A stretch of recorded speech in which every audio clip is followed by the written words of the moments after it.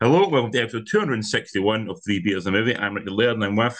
Colin Mackay. Hello. Hello, Colin. It's nice to see you on Zoom. After what has been a very testing day for myself, I'm delighted to see you and to talk about movies for Movies an hour and or so. let's be whimsical for a bit, shall we? Yes, yes. Yeah, exactly. Yeah, after a testing real world day, this is nice to be able to tune in and do this for a Yeah, week.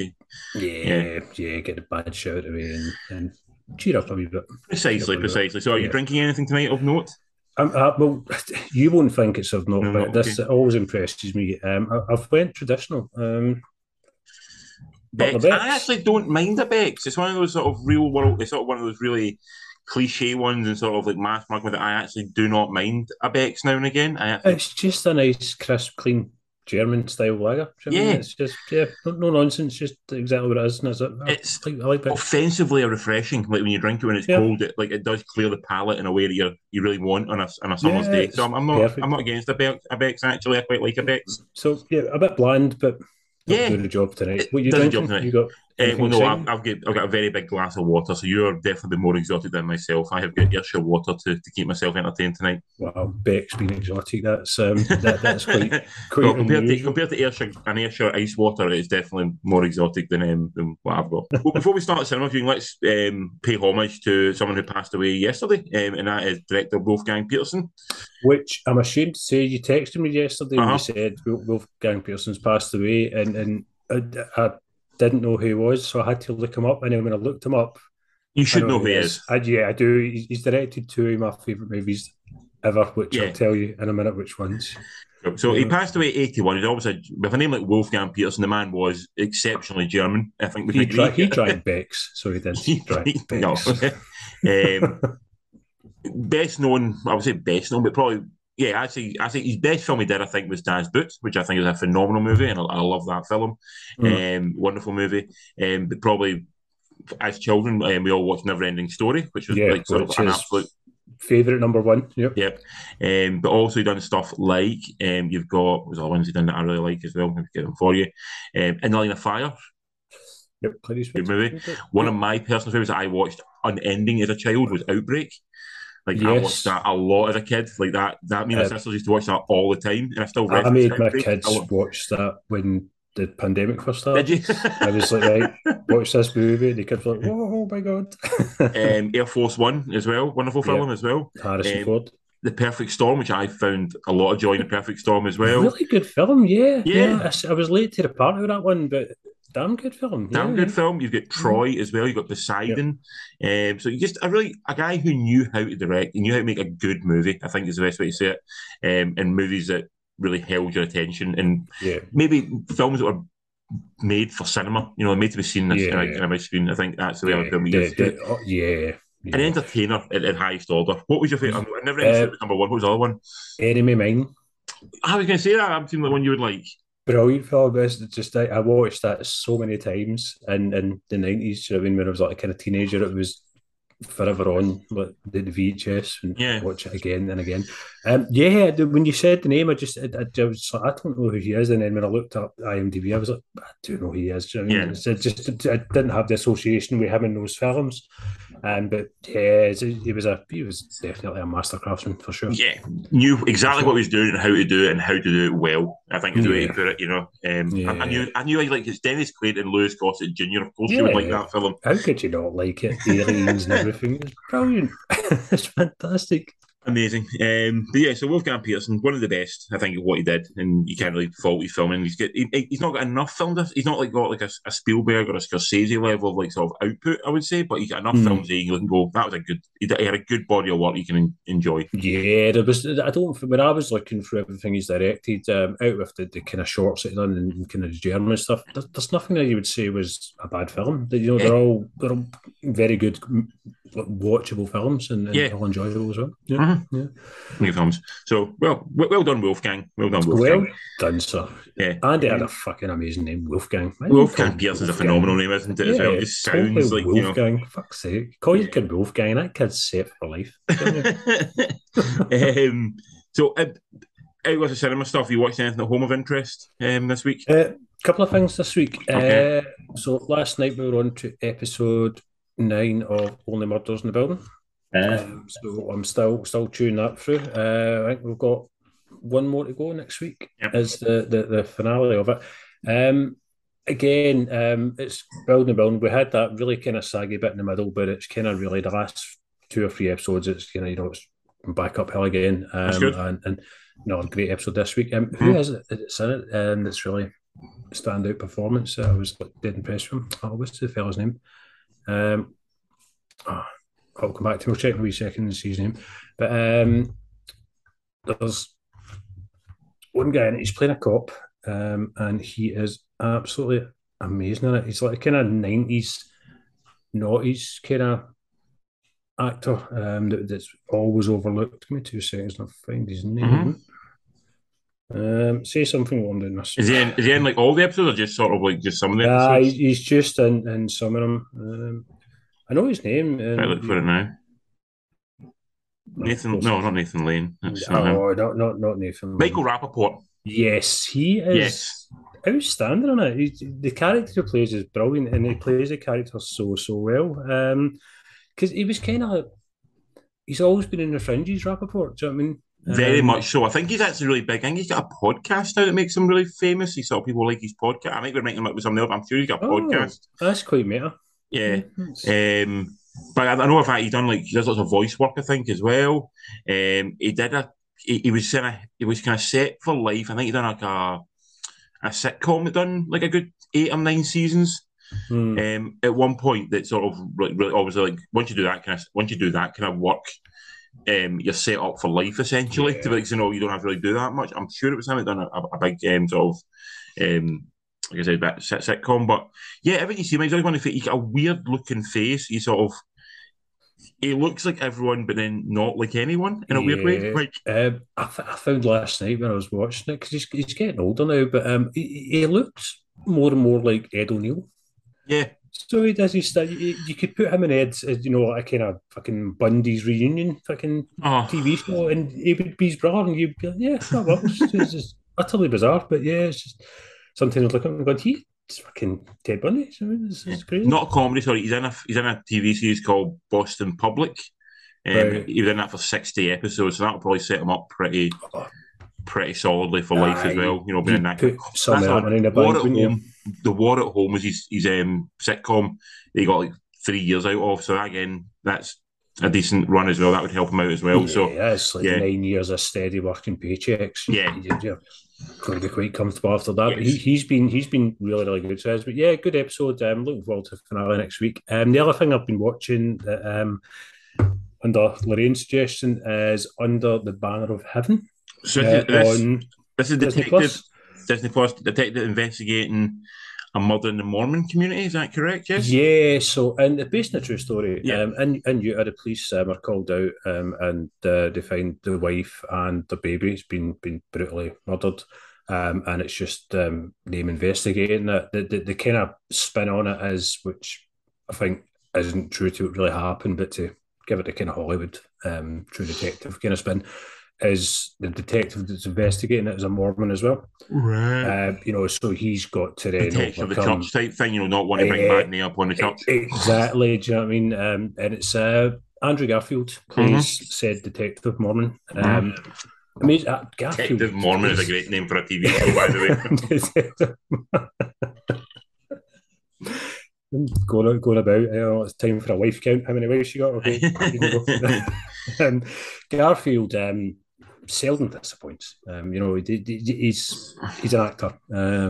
He's not just a pretty boy. He's very good at what he does. Agreed. Yes. Yeah, and he's great in this. He plays like really kind of clean cut, kind of stand up citizen character, which again he can do with his eye closed.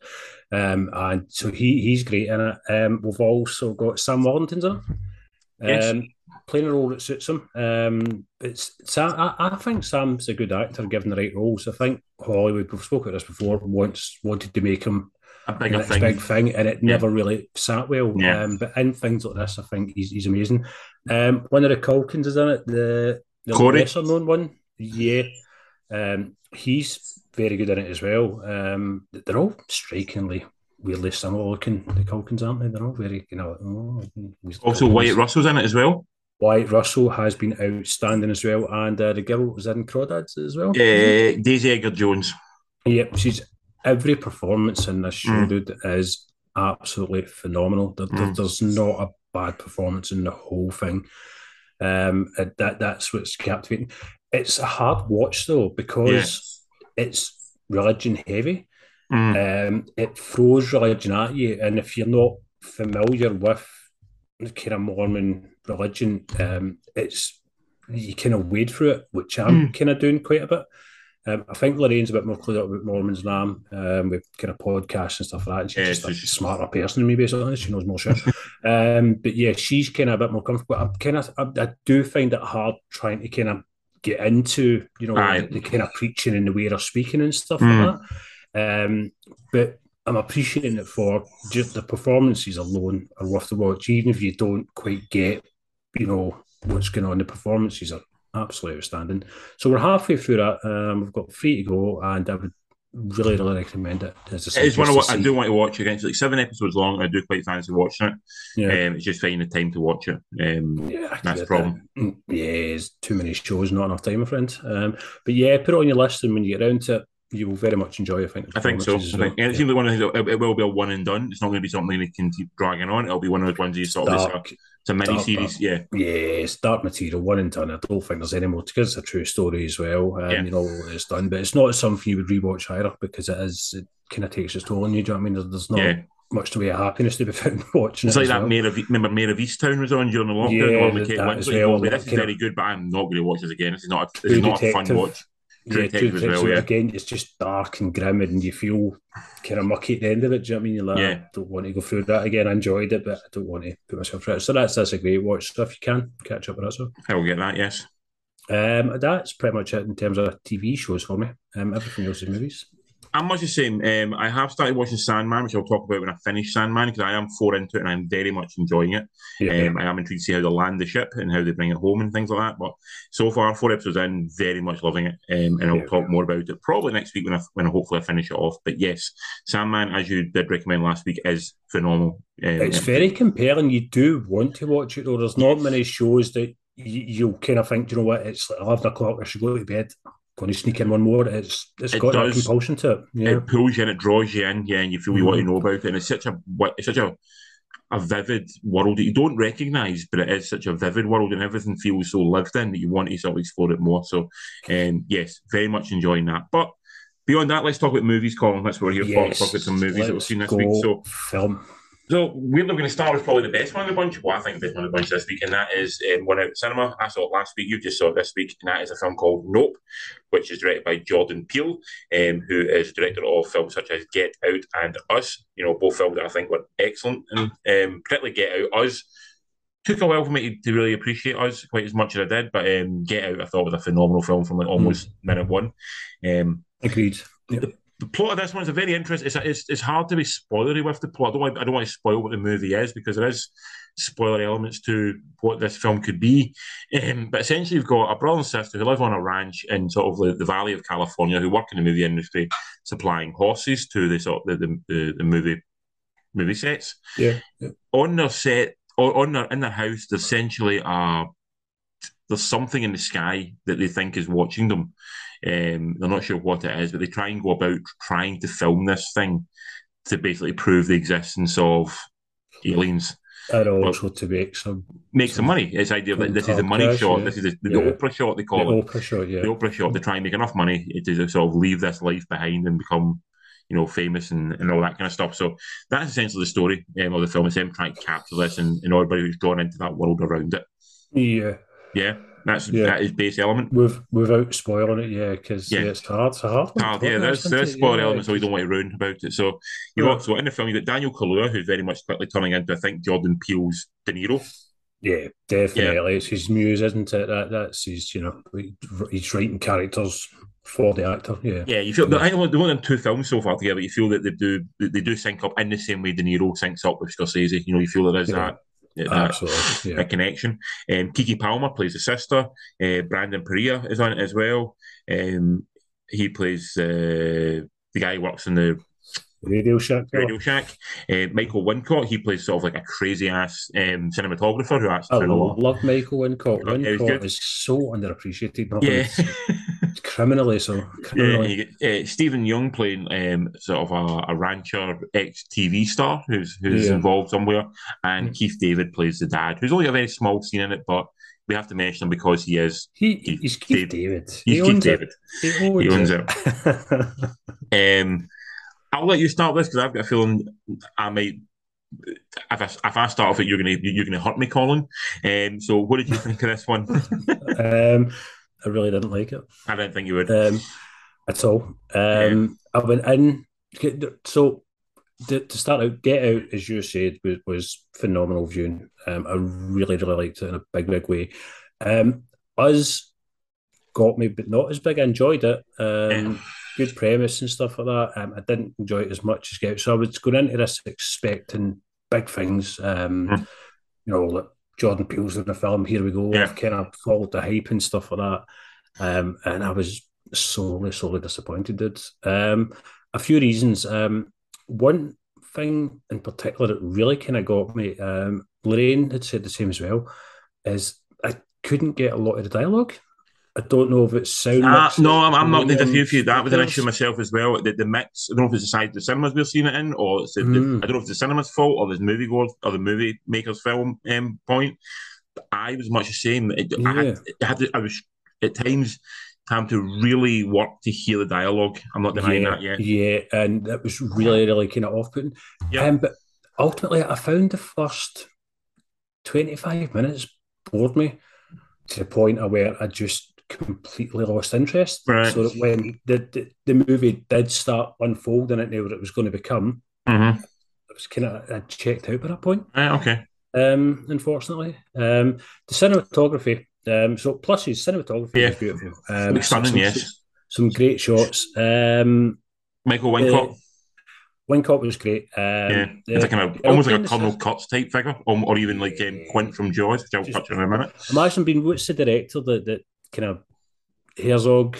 What's his name? Werner Herzog, yes. Yeah, almost imagine that's what he would have been like. Yes, I agreed. Level of insanity, bonkers. The girl playing the sister, she was outstanding. Keke Palmer, she was excellent. Dialogue out with. I mean, I didn't get the dialogue, but you got the gist of, the emotion, the content, the context of it. So she was excellent. I thought Daniel was a bit wasted. We know he can do that kind of hard stare. We know he can do that. And I've seen it. He does it a lot, but it seemed to be that was all he done. I just don't think he done much with the character at all. Stephen Yeun turned in a decent performance. He's Walking Dead fella for everyone that doesn't know who Stephen is. And Keith, of course, was exceptional as well. So performance-wise, as I said, Daniel I thought was maybe underutilised, possibly. But performance was okay. Cinematography was fantastic, but I don't know. I just found it boring. It just never grabbed me for a start enough for me to invest in actually focusing. And I think because of that, I think a lot of it went over my head. When we came out of cinema, I'd said a few things to Lorraine. I was like, why was that? And when she basically explained the movie to me, and I was like, I didn't really get any of that at all. So that was my experience. Sorry, man. What was yours? No, I get it. That's the thing I would get. Like, I can appreciate people who are saying that. I do understand where they're coming from, because this film is making a point about spectacle and scope. And I think right now in cinema and even life in general, and with most media, people are expecting to see everything in their face. They have no time in order to not see something. So this is very much a throwback picture to something from the 70s. So essentially, you could break it, if you want to take it as an absolute base level, it's Jaws in the sky. It's you take away the sky is the sea, and the thing they're looking for is the shark. That's rather than trying to kill it, trying to photograph it. Basically, that's what it is. You've even got a character. You've got you could almost plan Kahlua could be, for example, could be Brody. The sister could be Hooper. You could have the cinematographer is Quint in every sense of the word. So you could easily not easily, but you can definitely find the structure in that. So at the very base level, is about it's a kind of Jaws movie, and trying to photograph a monster or deal with a monster. Yeah. But it's also touching on the idea of like sort of spectacle and fame. You've that when the Insta fame almost, isn't it? It's almost a bit of the TMZ photographer turns up and what he's saying to Kahlua. Yeah. Take my picture. And it's sort of like he's almost offended that Kahlua would have this opportunity to take a pic, to film something that he could sell for, $50K or something like that, and he doesn't do it. That's almost like it's almost making a point of like that kind of Insta fame. I'm kind of the opposite of you. I thought it was stunning. I thought it looked absolutely beautiful. And I will give you the dialogue issue was something that did wrangle me a little bit. I had to work to hear some of the dialogue, particularly when it was them outside.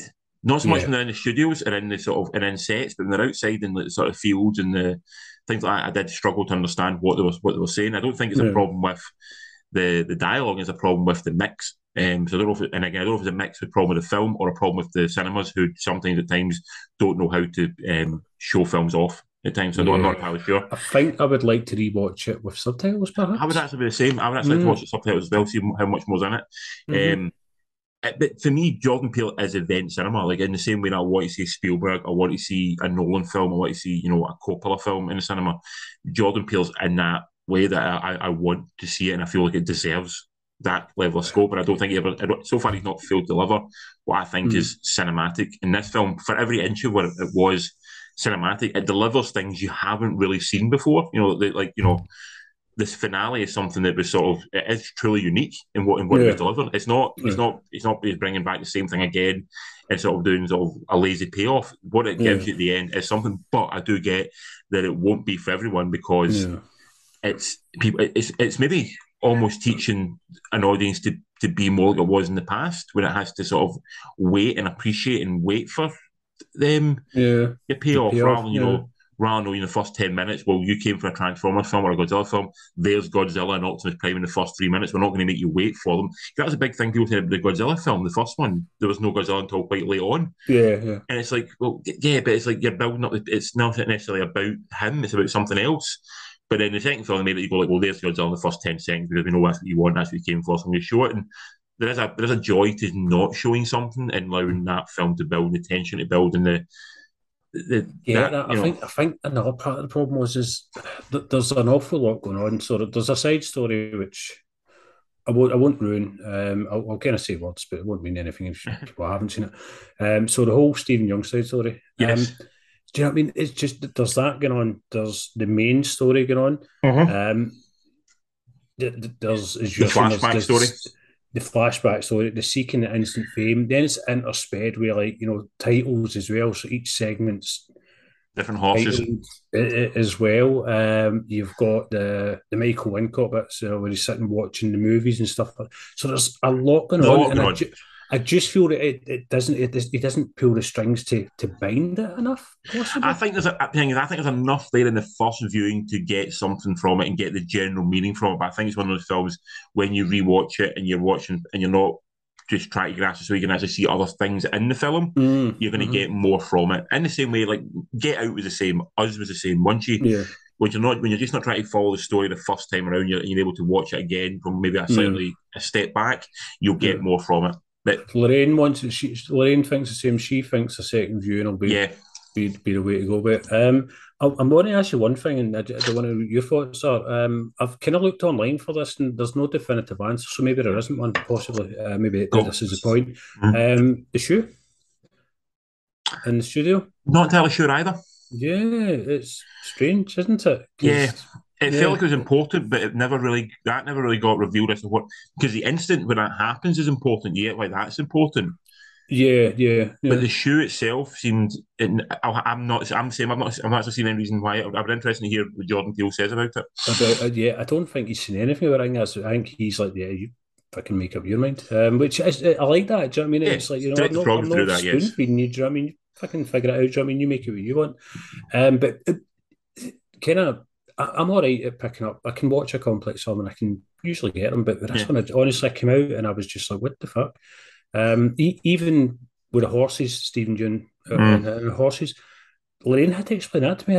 My brain didn't even, I don't know if I'd so tuned out that I didn't even realise that's what was going on. I was like, when she explained that to me, I was like, really? Do you know what I mean? That's how behind the plot I was. I was just, miles away for the movie. That's what I think. To even myself, I reckon I need a second view to really properly appreciate, even more so than what I did watching the first one. I want a second viewing of it. Yeah. There's a lot in there. There definitely is. I don't know if you need to segment it. Do you know what I mean? Like take a chunk at a time and analyze, and then let your brain move on to the next one. But as I say, it has got its place. It did look amazing. Absolutely beautiful, and the majority of the cast were fantastic as well. And it is good to see something different because, as you say, the kind of end 20 minutes, it is something that's you've not seen before. Do you know what I mean? It's quite kind of although I did prefer the first form to the second form. Agreed. Yes. Yeah, I thought that was cooler. I was like, no, don't do that to it. Leave it alone. But they didn't. It's really hard not to spoil this. This is a really tough one to not spoil for anyone. Out of 10, what are you giving it? Maybe a 4 out of 10. Oh, harsh. I know, dude. More reflective on you than it is on it, Colin, I would say. I can't give a high score to something that I don't kind of feel understood. Do you know what I mean? Shit, that's just throwing a score at it for the sake of it. So I'm being honest to my experience, it was a 4. And that's for the actors. You're going to give it what? 10. Oh, 10? Yeah, wow. I thought it was, as a spectacle at cinema, I came out utterly enthralled by it. I don't know if it's one of the rare occasions where I've maybe seen you see it again, see if it'll drop in scope, once I see it again. But from just what I got from the first time around, it felt like pure cinema to me. So I'm very high on it.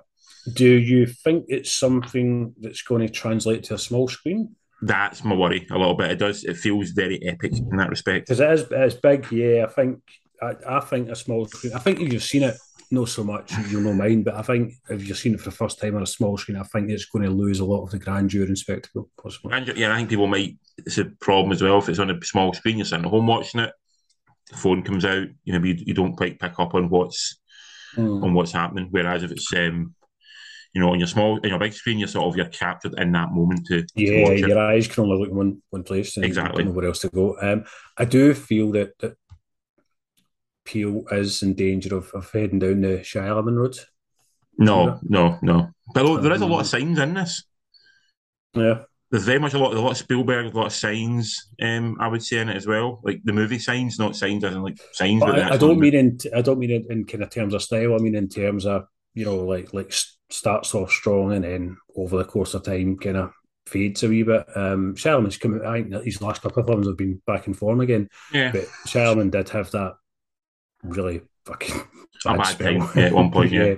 And I kind of fear that Peele could be the same. No, I disagree. I think Peele's better than that. I think he knows what he's doing. I think and I think it's a great film. As much as people don't like it, I think it's a wonderful film. I think looking at the reviews, I'd say it's probably a 70-30, 70% is my favourite. But you're saying, and I'm the kind of minority 30 that I'm just like, I don't know, maybe we're just daft as a lot. I didn't get it. Do you know what I mean? Maybe that's what it is. Do you know what I mean? Maybe you've got to come out feeling like you understood it. Do you know what I mean? Because you don't like to feel daft. No, exactly. And people don't like to feel silly when they don't understand something. Yeah. I think maybe, and I also think the trailers and the posters maybe set you up for one thing. If you don't get that, you feel a little bit like, I thought I knew what this was, and it's not quite what that was, and that can make people feel a bit dumb, for it. Anyway. From that, let's move on to a film I think we can both agree on, and that is a film that's on Sky Cinema right now, and that is called Black Site, directed by Sophia Banks, who's a feature film debut. She's done that one TV movie, and this might be another TV movie, in fairness. The plot of this film is there's a high security prison, women's on the last shift. It's a last day at the same goddamn job, but the terrorist who I think kills her brother, possibly, or something. Bombed husband and a husband or something like that. So he bombed a hospital and they capture him, and he's getting transferred to the prison that she's in. So she wants to bring him down and break him as a human and make him confess to all the crimes he's done. Yeah. When he arrives, all shit breaks loose, and basically the prison gets overtaken by him, and we're going to take the prison on, and they're going to launch some sort of attack as well somehow from the prison, which never really is at any point. Going to blow up I think the government's going to blow up the prison because it contains lots of secrets. So yes, that's what it is. There's a fail safe, then fuck it, we'll kill our own people and blow it up as well. Yeah. Absolutely absurd. And then you've got Michelle Monaghan, who I absolutely really likes, and she's actually in a lot of stuff. You get Jai Courtney, who has at times impressed. Jason Clarke also has impressed in times. And Favoli Chardon, he's in it as well. Or she's in it as well, sorry. So let's begin this, Colin. I think we now have to put a moratorium on. We don't watch the Sky Cinema releases until we hear something saying it's actually any good, because this is, I think this is 4 or 5 in a row now, and they've all been pretty much fucking horrific. They've been bad, haven't they? Sky just, I don't know, I don't understand why, because they've got the money. They can get the actors and the directors, so what's not gelling? There's something. I can see these are made almost cheaply on the Gold Coast, because this is all filmed in Australia. It's all filmed in the North part of Australia, so it must be like they're using the same sets, because essentially this is the same plot as Interceptor. It's not that much different a plot from that, and it looks like a lot of times the same sets they're using from Interceptor as well. So they try to put something together, but it's dull. It's trite. It's pure nonsense. Utter trite, yeah. I will to give it positive spin. Let's try and be nice tonight a wee bit. Okay. It was a terrible film, but the standout in the terrible film was Jason Clarke. Jason Clarke was fine. The cast were all fine, but you can just feel like they've got a script that they know is like, I'm doing this pure. There's a paycheck here. There's nothing there for me. The dialogue was like written by a fucking 4-year-old child that was fucking bitten by a jelly box fish. Yes. It's fucking, it was nonsense from start to finish. And Clarke, unfortunately, really kind of threw himself into the part. But when it's a part in a shit film, but it doesn't really deserve it, does it? It doesn't deserve that level of commitment. Which I thought was a real shame.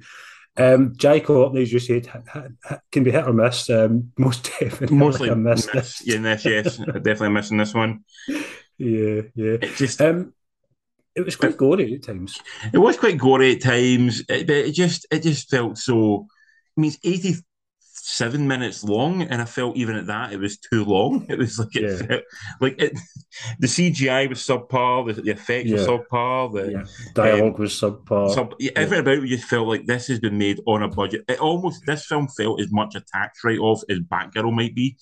Somehow by making this film, they're paying less tax, because maybe it cost 10 million to make, but because they filmed in the Gold Coast, they get like 10.1 back in like tax revenue or something. So it's always felt like we'll just churn this out and that'll be it. It feels like that's what it was done with this film. You not feel that yourself? Yeah. It's a shame though, because the kind of blurb I was hoping, I did have that glimmer of hope. I was like, like crazy killer escapes in a prison and runs dry, and I'm like, this, have they got it? And it was like, good ideas. They draw us in with the blurb's a good idea, and you go, no, it's just poor execution.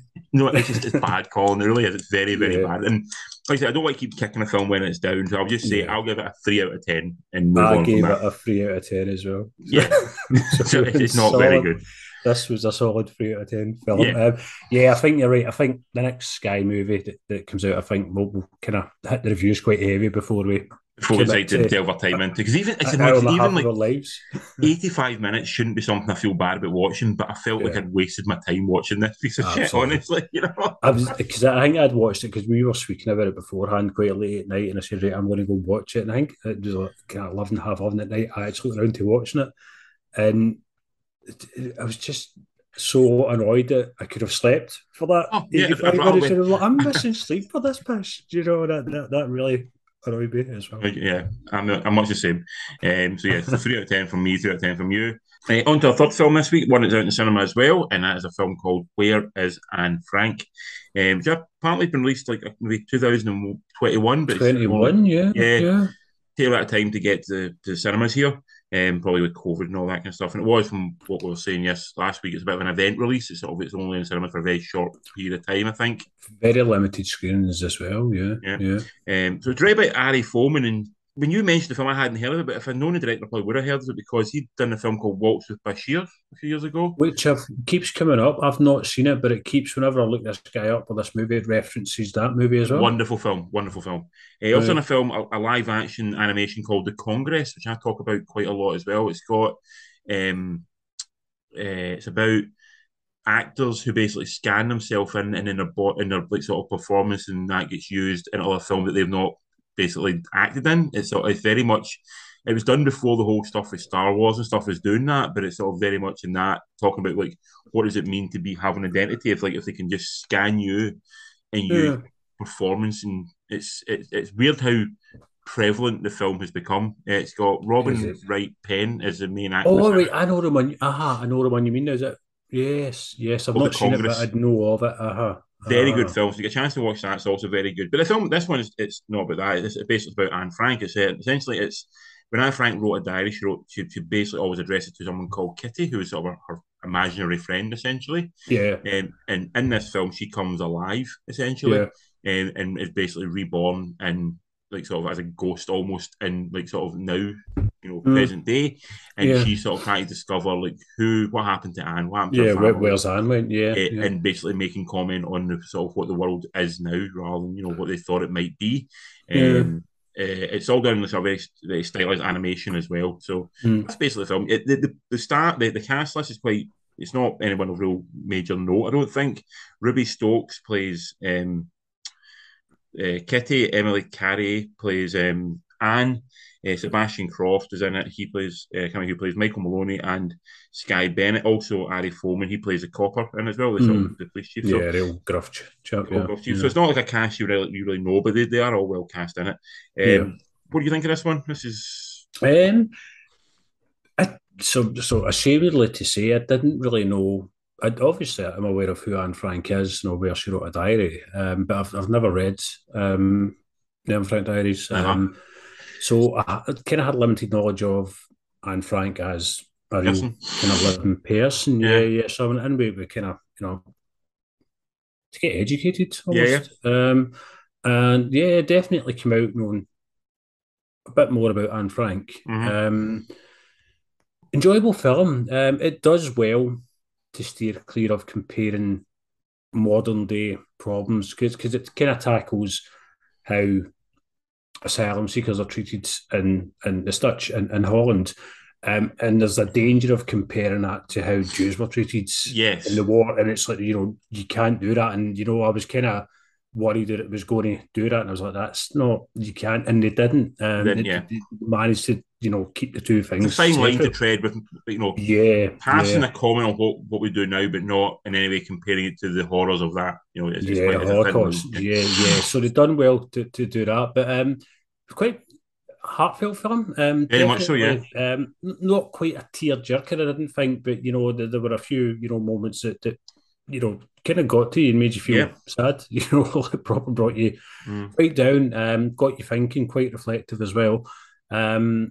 And the animation was, as you say, stylized, but gorgeously done. Yes. When it's going through, I've never been to Amsterdam, but, I could probably imagine walking down the streets of Amsterdam after seeing that. And I'd imagine there's some of the kind of cafes and stuff it shows you are real cafes. So it kind of, you feel like you're in Amsterdam when you're watching it. So, voice cast, as you say, I've not heard of anybody that's in it, but in a way that was good. There's no distraction. You're not suddenly going, oh my God, that's... they become the people that's in it. But overall, really enjoyable. More importantly, educational, which is good as well. I don't know how it would sit with younger kids.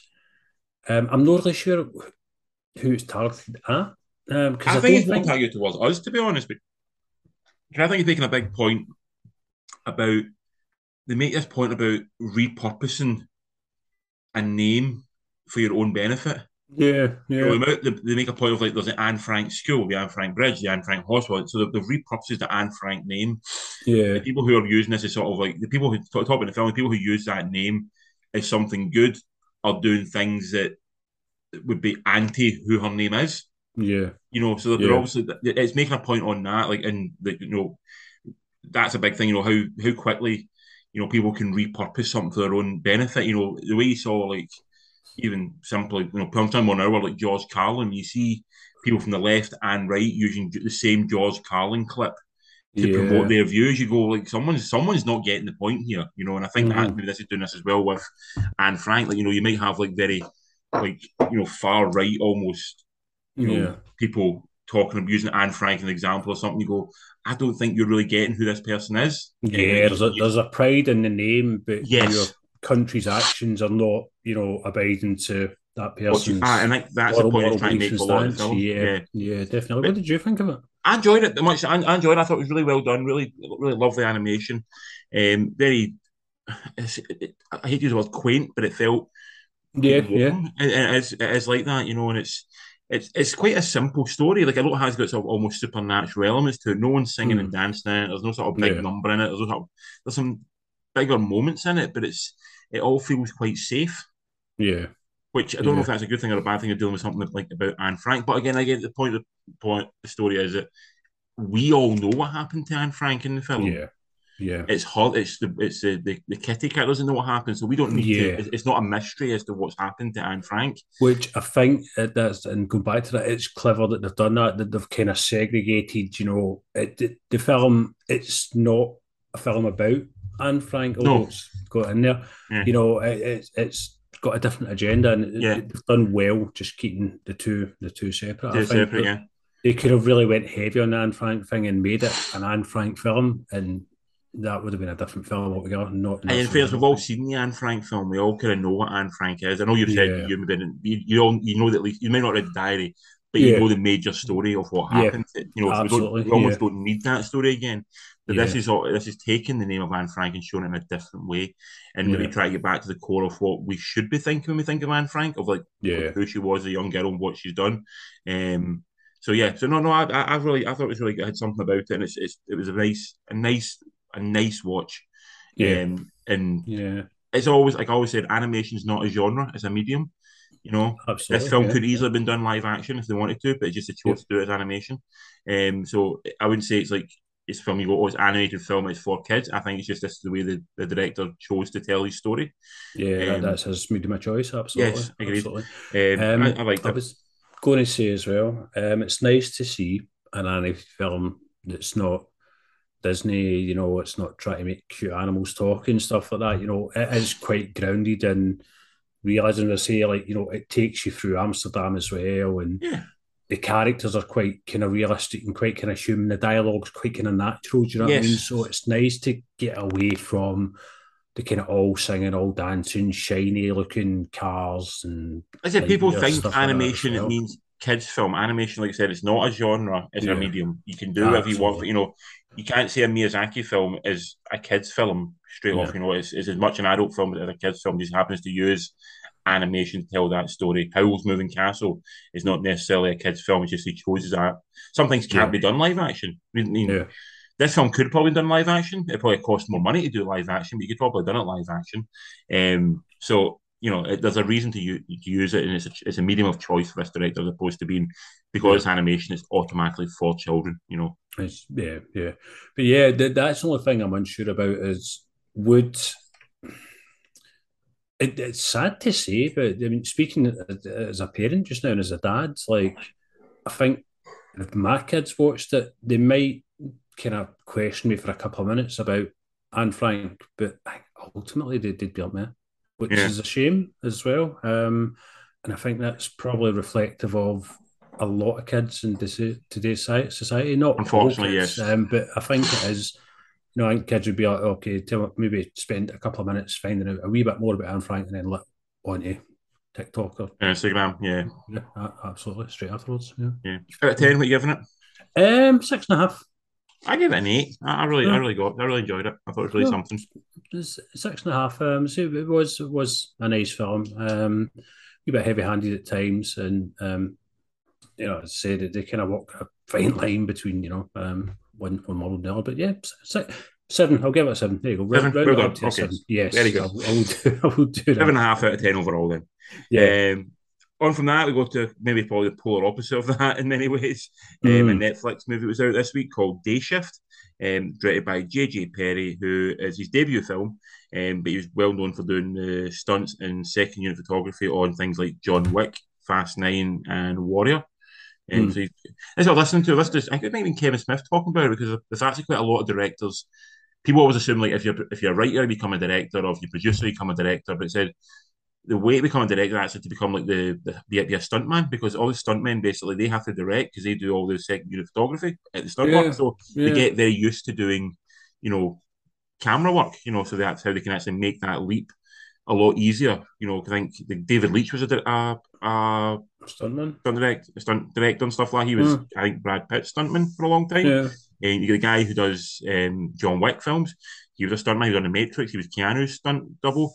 So he then moved into filmmaking. I think there's a few other ones down the line who've done the same. I've never really thought about that. Yeah, I suppose they're setting up these high octane action scenes, and there's definitely a talent to doing that well. Yeah. And obviously the ones that do it well are the ones that take that step. Yeah. Aye. So that's why you find a lot of like stunt directors come like second unit photography. That's the guys who do all the photography that the film director doesn't want to do.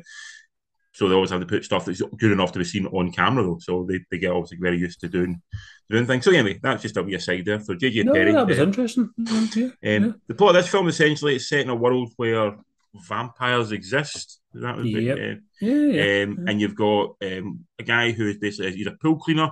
But that's basically a disguise for his real job, which is hunting vampires throughout LA. Yeah, and that's essentially it. That's the story, and he's got to try and kill. Basically, it's a union job. He wants to get enough vampires killed. He can make enough money to help him. To basically reconcile with his ex-wife. Yeah. Pretty much wants to do the right way with his wife and his daughter, and he kills vampires to try and do it. Yeah. Throughout the story, for whatever reason, his wife and daughter get into trouble. The vampires are after them, and he has to go and save them. Save them, yeah. That's in a nutshell. That's the whole film in a nutshell. Yeah. It's another thing that Jamie Foxx playing the hard-working blue-collar dad. You've got Dave Franco playing Dave Franco, essentially.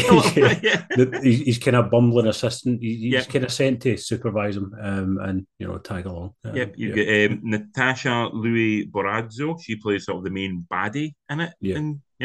You happily popping up in it with Scott Adkins, which you don't see very. In a good film, he does pop up in a lot of shit. So Adkins. Oh yeah, Scott. He does a lot of films, and he does. Yes, 90% of it absolute nonsense, but now and again he does turn out a good film. He pops up in something good. Also, Peter Stormare, who I've got a lot of time for on camera. He's never disappoints. Always watchable. Yeah. And the one character who's in the film, who whenever I see his name on a cast list, I always take a sharp intake of breath, because it's never a sign of quality, and that was you know what I'm going to say here, don't you? I know what you're going to say. It was Mr. Snoop Dogg is also in the film. He's never a hallmark of quality. Snoop Dogg, unfortunately, he's not. But he's Snoop Dogg. He is. We love him. He is bigger than life. He's something we all appreciate. Even if you're not, I'm not really a hip hop fan. I don't think you're much a hip hop fan either. Not much. No, you still have a lot of love and affection for Snoop Dogg because he's Snoop. He's Snoop. Yeah, exactly.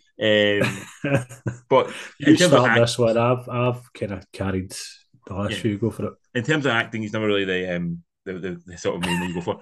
This I thought was.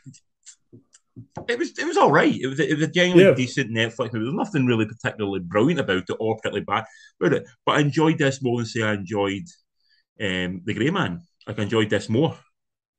And I think it made a third of the budget. It's fun. It's silly. It's just fun. That's what I liked about it. Was I didn't have to think too hard about plot. No, do you know what I mean? And it was just nonsense. I like Dave Franco. He's ultimately always watchable.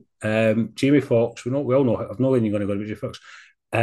I enjoyed Jamie Foxx in this film. Yeah.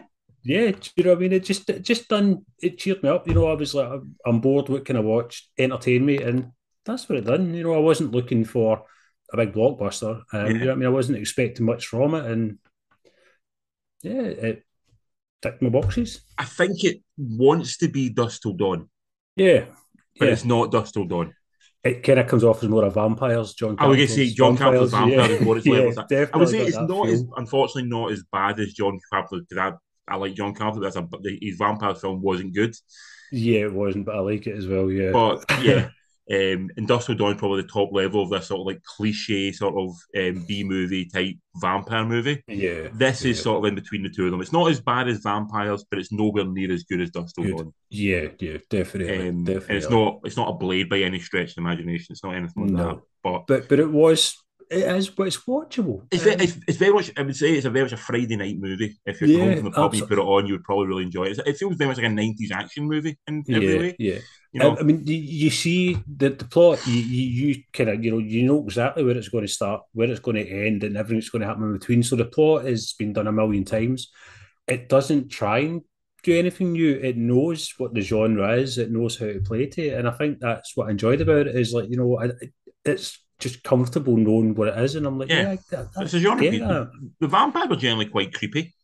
Yeah, especially the kind of old guy one, the kind of bodyguard. The first one he took after the old lady, that was pretty creepy. It was sort of all the kind of joint movements and stuff like that was pretty cool. Good. I enjoyed that. It's almost, I think they've maybe taken a nod from Korean.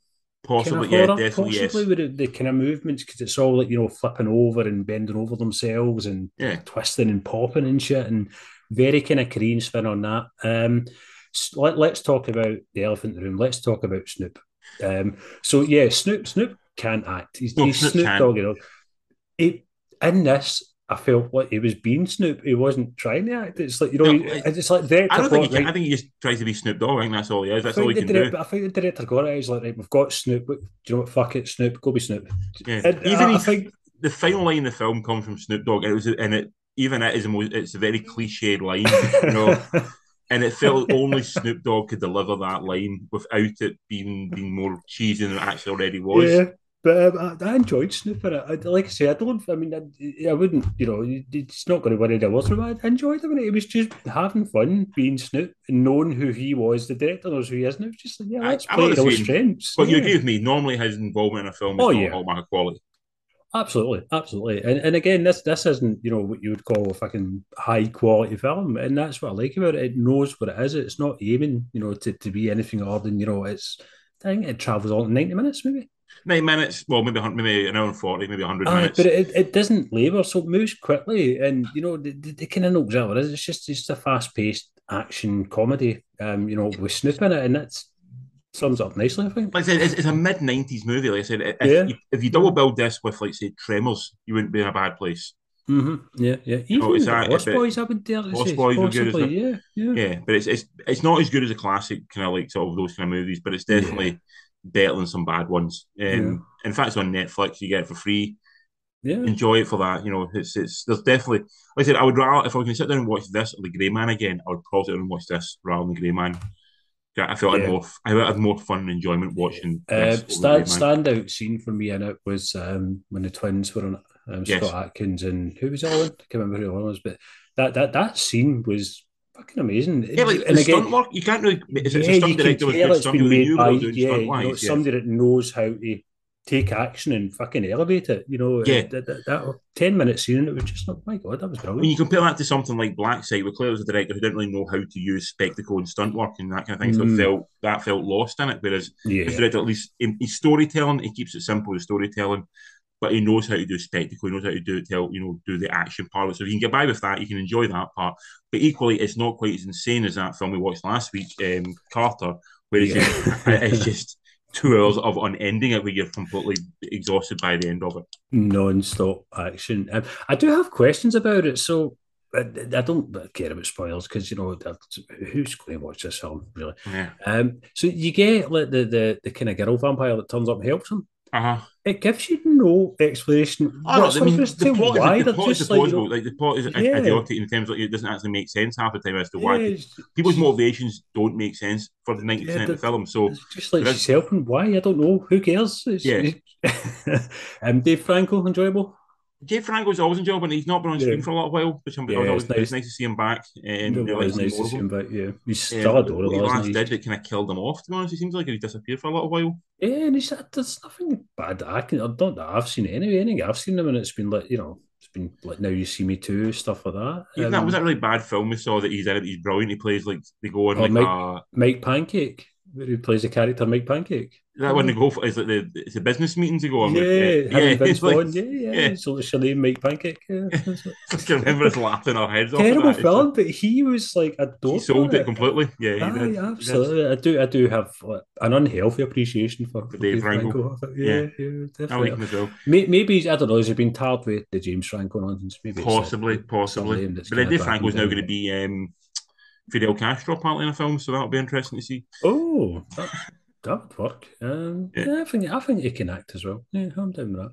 Yeah. But yeah, I enjoyed this a lot more than I kind of went in expecting nonsense, and I came out thinking, yeah, it was nonsense, but enjoyable nonsense. Yeah. Out of 10? Out of 10, 6.5. I give it a 6 as well for what it was. 6 out of 10. Absolutely, just pure daft nonsense. Watch it. Go on. It doesn't cost you anything. Yes, so next week we've got some interesting stuff out. There's one out at the cinema. It was actually out in 2020, but it's finally getting a proper release. It was made in 2020, finally getting a release here, and that's a film called Girls Can't Surf. And it's a documentary all about young girls who want to be surfers, and basically the world tell them you can't be surfers because you're girls, and girls don't do that kind of thing. So it looks really interesting. Okay. When you go and watch that. Also out, it's on Paramount Plus. If you've got Paramount Plus, called Secret Headquarters. It's Owen Wilson as like these school kids discover like that in their school somewhere there's like the secret headquarters of the world's evilest villain, played weirdly I think by Owen Wilson, which seems very odd casting for the most evil man in the world. It's like going against type and then some, isn't it? Like Owen Wilson's not a bad guy. You do that. That sounds intriguing. Also in the cinema this week we've got I think it's a prequel, Orphan First Kill. I've not seen any Orphan films. I don't. You're not? No. This has got Julia Stiles in it, so it seems like it might be not a bad cast list in it as well. But it's always I'm always a bit wary of prequels to these films because I always feel like they're cashing in many ways, you know. So yeah, definitely. The stories are usually quite piss poor and shoehorned into fit a circumstance. Julia Stiles been in it, made me interested. She's always usually does quite solid work. So. I don't understand. I know the premise of the film, Orphan. No, I kind of know the kind of big reveal in the shop and stuff like that. So I don't understand the point in a prequel. Yeah, I mean, it doesn't seem to. Maybe it's not. It seems like it's a prequel way of setting itself up the trailer for it, so we could see that. And I'll show. I think there is something else on Netflix. I'll have to text you and let you know what it is. But if there's something else on Netflix we could throw in as well. Also, one last bit of movie news that I only found out yesterday and I didn't know was happening. There's a new Evil Dead movie coming out. Yes, Evil Dead Contingency or something. Evil Dead Live. Evil Dead Lives or something, yeah. This year it's coming out. It's not directed by Sam. No, he's executive producer on it. Him, Tarbert and Campbell are producing it. But intrigued. I think it's about a kind of brother and sister that their family get taken over by demons. And apparently Raimi's said it's terrifying and the amount of blood they use is disgusting. He is going to big it up anyway. Do you know what I mean? Raimi as producers never really convinced me. He's a Raimi producer. He's very good at hyping his films, but I don't think they're very necessarily delivered. Yeah. And I'm still not forgiving him for making me go and watch Poltergeist, the remake, which was bad. There's been a few dodgy Sam Raimi presents. Flicks on off on the past, but intriguing to see because we're both massive Evil Dead fans. So very much in the bag for anything Evil Dead. We'll go and see it and see very intrigued by it and absolutely disgusted by myself that I didn't know this was a thing until yesterday. I didn't know it was out. I knew they were making. I didn't actually know it was out this year. I thought it was out next year. To be fair, so we'll definitely when that comes out, we'll go and see that. Where can people find us, Colsey? They can find us on the number 3 Beers in the Movie on Gmail, we're on Instagram, we're on Twitter, and we're on Facebook as well. Don't Gmail us because we've lost the password. We'll set up a new one. You have been a very snuffly Richard. I've been a not so snuffly Colin, and we've been booyah. Yeah, well done, sir. You're right. Thank you for that, dude. Thank you for that tonight. 3 Beers in a Movie.